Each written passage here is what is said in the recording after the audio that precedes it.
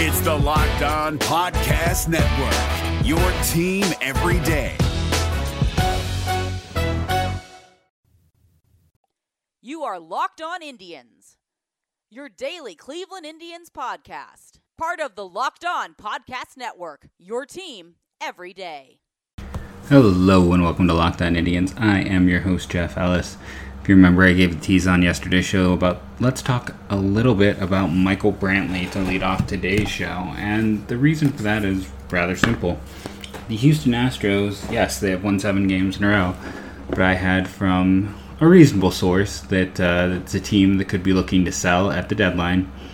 And Michael Brantley is a player that is in his walk year of free agency. And if you're a team that is considering selling off pieces, getting anything from Michael Brantley is a good value. Since the Indians did not offer Brantley arbitration, the Astros could conceivably do that. I don't know if they would, as a team, offer him arbitration. They could use that as a leverage point in any trade talks. But I think at the end of the day, if you are the Houston Astros, you are going to try to find ways to add pitching depth, add something that can help you further down the road. I mean, just look at the injury list right now. Yordan Alvarez done for the year. Alex Bregman, strained hamstring. We'll see when he's back. Almenis Diaz, strained groin, strained quad for Brantley. Haven't even touched the pitching staff. Jose Urdique, still an undisclosed injury, hasn't played this year. Austin Pruitt was their addition in a minor trade with Tampa. Elbow inflammation. Rogelio Armenteros, elbow surgery. Justin Verlander, strained forearm. Roberto Osuna, elbow soreness. Chris Davinsky, elbow soreness. Brad Peacock, shoulder soreness. Go look at their top prospects list real quickly. Forrest Whitley, I'm still kind of surprised we have not seen him as of yet for this team. Urdique was listed as the number 2. Abraham Toro is in the big leagues. In terms of other guys, kind of in the upper minors, Brian Abreu, Christian Javier. Javier has been in the big leagues this year. Brandon Bielak has been in the big leagues. Corey Lee, their first-round pick from a year ago. Hunter Brown. Again, this is a weak list, and that is why a Brantley deal makes sense. So what would make sense for the Indians to trade for Brantley? His value, it's a little bit hard to judge just because he has been productive for the Astros. He's a good team leader, and you're trading for a player that, the Astros aren't necessarily saying they're, pitching their season in, but like I said, I've heard other teams have been calling and acquiring, and that there has been some thought that they're going to be sellers. Brantley this year has 15 games, 64 plate appearances, and he's playing well. 132 WRC plus. Last year was a 133. He was a 124 with the Indians. You ignore 2017, 2016, the injury-plagued years. He was a 133 in 2015, a 151 the year before that. That was the breakout year in 2014. So he had that high peak there, and he's kind of settled in this 130 range, and he's been productive with that. Now, he is not a great defender. He is below average, but you're still getting a very effective bat in spite of that. A guy who's going to be of value to your team. So again, if you are the Cleveland Indians, what makes sense? What are you willing to trade from your prospects list? Who are you willing to consider moving on from? Maybe from your major league roster. In terms of not a huge amount of trade value, but there might be a little bit of trade value. And a guy who I think Houston would be at least somewhat intrigued by is Adam Simber. He has really fallen out of the Indians' usage for that team. Now, Houston didn't trade for, I should say. They signed Joe Smith, old friend, and he opted out of the season. That has affected their bullpen. So we know they can use, that they have a valuation on someone like a Simber, who is kind of a poor man's Joe Smith. Now, again, that is a very minor trade asset at this point in time. What other players would they consider? Tristan McKenzie, we'll talk about more on the show. That might be the guy. That might be the piece, because when you look at what he does, that he's going to have some time in the big leagues. That's not really, here or there, but two-pitch guy, controls his stuff, spots it well. and again, we're going to talk about him a little bit more in a bit, but he might make sense. Logan Allen could be a guy who makes sense. Going down through the system, you're probably talking about guys like Hankins and Torres, maybe Carlos Vargas. Those are kind of the pitchers in the range I think would click the most in terms of a trade. So something like, a Simber and a McKenzie, or a Simber and a Hankins, I think gets you most of the way there. Again, it is one, top 10 prospect and a useful reliever. I'm not sure if anyone saw some of the trade offers that are sitting around outside right now that MLB did. They're mostly not great. I will say, just to talk about that, if you could get Gleyber Torres plus a piece for Lindor, I'm doing that tomorrow. If I can get Gleyber Torres for Lindor, I'm doing that right away. The season and a half of Lindor for Torres, yes, please, sign me up. But, I think you're probably looking at something like McKenzie and Simber, and then a lotto ticket as a third piece. I'm trying to think who's further down the line, who's one of those like high-end lottery tickets. Is it an Aaron Braccio? Is it a Junior Santaquin? Is it a Jose Tena, who we haven't talked about as much on the show? Or the Janeski Noel, who's that huge first baseman? Something along those lines. I think that gets you most of the way there, because for a team like the Houston Astros, when you look at their depth chart, with Brantley out, with all those players out, Kyle Tucker is not playing particularly grand of late, but he's that former high-end prospect. They want to get him reps. Josh Reddick is also a free agent to be, I want to say. He could be a tradable asset for them. And then Springer, I think he's going to be a free agent when Lindor becomes a free agent. So he's kind of sitting there in a stuck position where Houston could look to move him, but I think they probably hold on to him. I just don't think Reddick brings a whole lot. You want Tucker to play every day. Miles Straw is a guy I've talked about before that I'm very high on. And they have players kind of ready to move up, move in. Adding some pitching is a big need. Getting some pitching that's closer to the majors. Honestly, when you go and you look at this rotation, Framber has been awesome. Christian Javier has been really good. Lance McCullers is, again, that's the pitcher I heard could be on the move for Houston. We talked about Bilac, who was another prospect. They have Greinke. You get someone like McKenzie, then that makes it easier to flip McCullers. Let's put it that way. You can try to circle the wagons and still have some postseason hopes. This is a team that after the Reds let go of Brooks Raley, he has gone on to pitch repeatedly out of their pen. They need pitching. Simber would move into probably a 6th, 7th inning role for them. For as much as I railed against the Indians' pen, it has been better than anyone could have anticipated. I don't care who you are. No one thought the Indians' bullpen was going to do what they have done so far this year. So that's my thought on Michael Brantley. Let me know. I'm always curious to hear feedback. Too much, too little? Should they not even bother? I think Brantley would be a fine addition to this team. And it's a great way to win the battle against the super negative fan, to bring back a hometown friend. We have some fantastic sponsors on the show today. First one, let's talk about a new sponsor, a local sponsor that makes them very near and dear to my heart. That is Ohio vs. Everyone. So when you go there, that is OhioVSEveryone.com. I've talked about the fact that Matt Bretz, who is a Indians writer I've known for a long time, is running the Indian site. So I can give him my stamp of approval. I can say this is a good dude, a guy who knows his stuff, and a great reason to go check out Ohio vs. Everyone. Once things settle down a bit, I'm going to hope to have Matt on the show. His 2-year-old was sick, and then my 2-year-old broke her arm today. So we're having some 2-year-old problems, and that's why he's not been on the show. But sooner rather than later, we're going to have Matt on. He's a great guy. He knows his stuff. Maybe has a better working knowledge of the history of the Cleveland Indians than any other writer out there. So check out OhioVSEveryone.com. Our new sponsor today is Roman. I have the whole ad read here, and at some point I will do the ad read. But let's just talk about this at a basic level. There are many different types of male enhancement. It is a huge money business, and that tells me that it is a huge need. there wouldn't be this many alternatives and this many companies that are able to be successful if this wasn't a need. It may not be the easiest thing to talk about. It may not be the thing you want to hear about in your podcast, but it's a need for many people.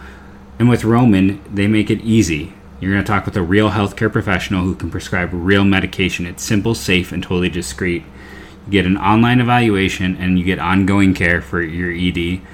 And let's be honest, this is one of those things that you want everything to go well, right? Let's enjoy things as much as you can in life. When you go to Roman, you get it free 2-day shipping. You're going to talk to a health professional, and they're going to get help that you need. And it's not just you. There are companies, and it's pretty sure probably $1 billion industry for a reason. So, erectile dysfunction, it's not easy to talk about, but you're going to go to roman.com/xxx, and you can complete your online visit right there and start getting the help that you might need. And right now, if you go to getroman.com/lockedonmlb, if approved, you'll get $15 off your first order of ED treatment. That's getroman.com/lockedonmlb. getroman.com/lockedonmlb to get that $15 off your first order. Okay, let's talk about the Indians game today. That Shane Bieber he's an okay pitcher. When you have him out there, you think, hey, we might win a game today. 6 innings, 6 hits, no walks, 11 strikeouts. So that's 99 pitches. He dropped his ERA to 1.11. 18 outs you can record in 6 innings, just doing the math. 11 by a strikeout. Oliver Perez, man, what a job he is doing this year. I thought that with the rule change, he was going to be really limited in his effectiveness, and he has been so good. Nick Wetgren is effective again. Karinchak, he's going to walk some guys. He has an interesting personality, but he's a really good reliever. I mean, he is just, they're building up tape on him, and he's still blowing people away. And Brad Hand, I thought I was trumpeting the demise of Brad Hand as much as anyone. I owe the guy an apology. When you're wrong, you're wrong. And right now I'm wrong. He came out and he's effective. Again, this Pirates team is likely the worst team in baseball. You're expected to go 3-0. You're expected to utterly dominate these games. And the Indians did that. In the game today, I must say, they get 2 runs across. That's not ideal. The offense should do better. 3 hits for Naquin. Franmil Reyes continues to rake. He scored both runs. He had a hit and a walk in this one. Let's see. Bo Taylor with a hit and a walk. If you had given me odds on Taylor, I would have never picked him to be the guy who knocks a run across for the Indians in this one. But the 2 is all they need when you got Bieber on the mound and you're facing the Pittsburgh Pirates, a team that's just scuffling so badly. Indians pick up a win. Both of them come off the bat of Bo Taylor, which is, again, just makes me giggle because no one's going to expect that. And it sets up for this next series against the Detroit Tigers. Now, I just previewed this Tigers team, but what I wasn't doing earlier in the season is looking at StatCast data. So let's go look at the StatCast for the Tigers, see who's standing out in terms of that stuff. CJ Cron, that's a big loss for the Tigers. He was performing well. He was doing what he does, low batting average, power, top 3% in barrel percentage. Victor Reyes, top 6% of the league in expected batting average. Austin Romine, hard hit percentage is in the top 7%. Miggy Cabrera, top 8% in hard hit, top 8% in exit velocity. He can still get a hold of it. Now, he's not getting a hold of it often, but he can still do that. Only weighted low one is weighted on base. The weighted no, that's not weighted expected. This is just the weighted O-Bacon. That one is for Harold Castro, but he is a small sample size type of player. Plate discipline and the like, you don't see anything really standing out for them in terms of savant statistics. Why don't we jump over to pitching and see what we can see of this Detroit Tigers team? And we got some interesting guys here, both good and bad. Buck Farmer, top 1% of the league in weighted on base percentage, and he is top 1% of the league in the weighted O-Bacon. He's performing well. There's no other way to put that. Hard hit percentage, top 8% of the league. Like, I remember, God, was he a Georgia Tech pitcher back in the day? Like, I liked him as a draft pick. He moved solidly through their system. He's not been super healthy this year, but when you're looking at that, his StatCast is showing a pitcher who's been effective for them. When I went on the Tigers podcast, they were talking about Gregory Soto, top 3% in weighted on base and top 2% of the weighted OBACN, which is your weighted on base average. Again, it's another one of those ways to kind of quantify effectiveness. Daniel Norris, top 4%, or bottom 4%, I should say, of exit velocity. That's not good. Joe Jimenez, who I think is still their closer, is top 7% in that as well. He's getting hard. Then you get into the other numbers here, and it's all going to go bad. Expected batting average for expected slugging, expected weighted on base average. Blue all around for Ivan Nova. Matt Boyd is bottom 7% in the weighted on base average and the weighted on base average con, and he is top or bottom 8% in barrel percentage. Expected slugging, he's low. I mean, he's getting slaughtered right now. Kyle Funkhauser has some deep blues, including bottom 2% in expected batting average. Michael Fulmer, though, is the worst across the board for him. Bottom 1% expected batting average, bottom 2% of the league expected slugging, bottom 2% of the league in expected weighted batting average. It's pretty ugly for him throughout, and just going through those numbers, it's they get Fulmer on Friday, and they get Boyd on Saturday, and Sunday is Casey Mize. Just looking at those numbers, you can see Fulmer and Boyd have been about as bad as you can get when you're looking at these advanced statistics. That's probably why they jumped up Mize and Skubal, two of those really good young pitchers that they have.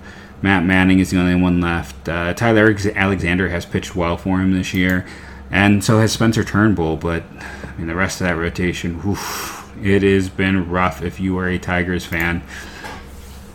In terms of running, can you guess who is their worst player in terms of sprint speed? You should probably be able to guess. That's Miggy Cabrera, and he is in the bottom 1% of the league in that area. Best is Nico Goodrum, Victor Reyes, and then Cameron Maben, who I was kind of hoping the Indians would take a look at. He did hit a home run off of them last weekend or 2 weekends ago when we faced them. So that's this Tigers team. It's not a great team. They were playing well, and I kind of gave them maybe a little too much credit going into that series against the Indians. They were actually ahead of the Indians in terms of record, and they're on a 9-game losing streak right now heading into this Cleveland series. I really like Casey Mize. I was a huge fan of his. I was driving that bandwagon from the start. I sponsored his baseball cube page for a while. That's probably the game that I am least comfortable giving to the Indians. They sometimes struggle against new pitchers, and we'll have to see who goes with Kraska going Sunday. Friday, we'll talk about all that. But Saturday, let's talk about Tristan McKenzie. Let's get into this for a bit. I was shocked that this is indeed the truth, that there was some inside information. Talking to people I trust, people I know, Justin Latta over at Indians Baseball Insider, he loves him. He's seen him at peaks and at the low points. And in fairness, I did see him at his low points. What I saw was a guy with inconsistent velocity, flat pitches, and fastball change. The curve was not really an effective pitch. He can spot his pitches well, and we'll see. I still think he's likely a reliever. The third pitch, unless there's been some massive improvement I don't know about, he's just never been there. The struggles with health. And then, I just went through and I did the research. There's never been a pitcher with more than 20 starts with his height and weight. You can go 2 inches, I let it say any amount of inches higher and 2 inches lower and adding 15 pounds, and I still couldn't find anyone. Could he be a unicorn? Yes, but when you have 100 years plus of baseball data and a player like him doesn't exist as a starter, that's kind of a big deal to me. So we'll have to see. Why not Logan Allen, you might ask? I think they just, they're like using Allen out of the pen right now. I don't think it's a knock on him. It sounds like it's just kind of like what they do during the regular season, that they're having guys go out there and pitch every 5 days in the offsite and keeping them on a pitching rotation so that, they needed a Saturday starter, and the guy whose turn up was Tristan McKenzie. That's at least what they're saying. I don't have anything beyond what they're saying, so I'm going to just take them at face value that is the case. Again, it's odd him over Moss. It's odd him over Allen. Why you might be saying, why not Plesac or Clevenger? I know they're listed on the roster resource page. Well, they can't. They haven't been down 10 days, so neither of them can be called up yet to pitch. It's going to be an interesting game Saturday to see him pitch. Now, he is facing Boyd, and we talked about how Boyd has not been very strong, and the offense needs to carry him a bit in those games. Not the move I would have made. Okay, let's just be nice about it. I haven't heard anything overly negative about him, nothing like that. It's just when I was there, the eye test, he didn't pass. They were just, the pitches were way too easy to pick up. The velocity was all over the place. It felt like he was trying to get more velocity in that game, and he was peaking at like 96, maybe 97. I'd have to go dig through the numbers. Like, velocity we hadn't typically seen with him. He's more of like a 92, 93 guy, but then he would drop down to like 88, and he was maybe trying to throw too hard in the 2 starts I saw him. And that was after the back injury, I believe, in 2018, not pitching at all in 2019. Good for him. He makes it to the big leagues. He'll get that opportunity. That's always good to see. I don't think this is necessarily to shop him, because I don't believe in the whole idea of shopping players. I don't think that really happens. I don't think teams care about one start any more than, that they're not going to value one start over the 10 previous appearances or a long history of data. So I don't believe this is a shop start, though I'm sure I will get a question or two on that. It's just, you go and you look at, there's a reason why Fangraphs, I pull up their list here, had him 10th in the offseason, and then after their draft class, he's no longer even ranked. There's a reason for that. He is down on a lot of boards because he hasn't looked good in a few years, and I think if you have that advanced data, the spin rate and the like don't favor him as well. That it's kind of, again, what I talked about, pitches that are a little bit more flat, a little easier to pick up. But we'll see. This is it's also a good team to put him out there against, because the Pirates have been very punchless of late. It's a way to give him that experience, that exposure, get some confidence. And I think he could end up, playing up in the pen and being really effective there because of the control and the ability to spot zones. And you only need those 2 pitches really to be effective, which should work for him. But that's Tristan McKenzie. That's the Detroit Tigers series. I think, I'm just not super high on McKenzie, so I think Saturday I would call kind of a push game in terms of pitching matchup.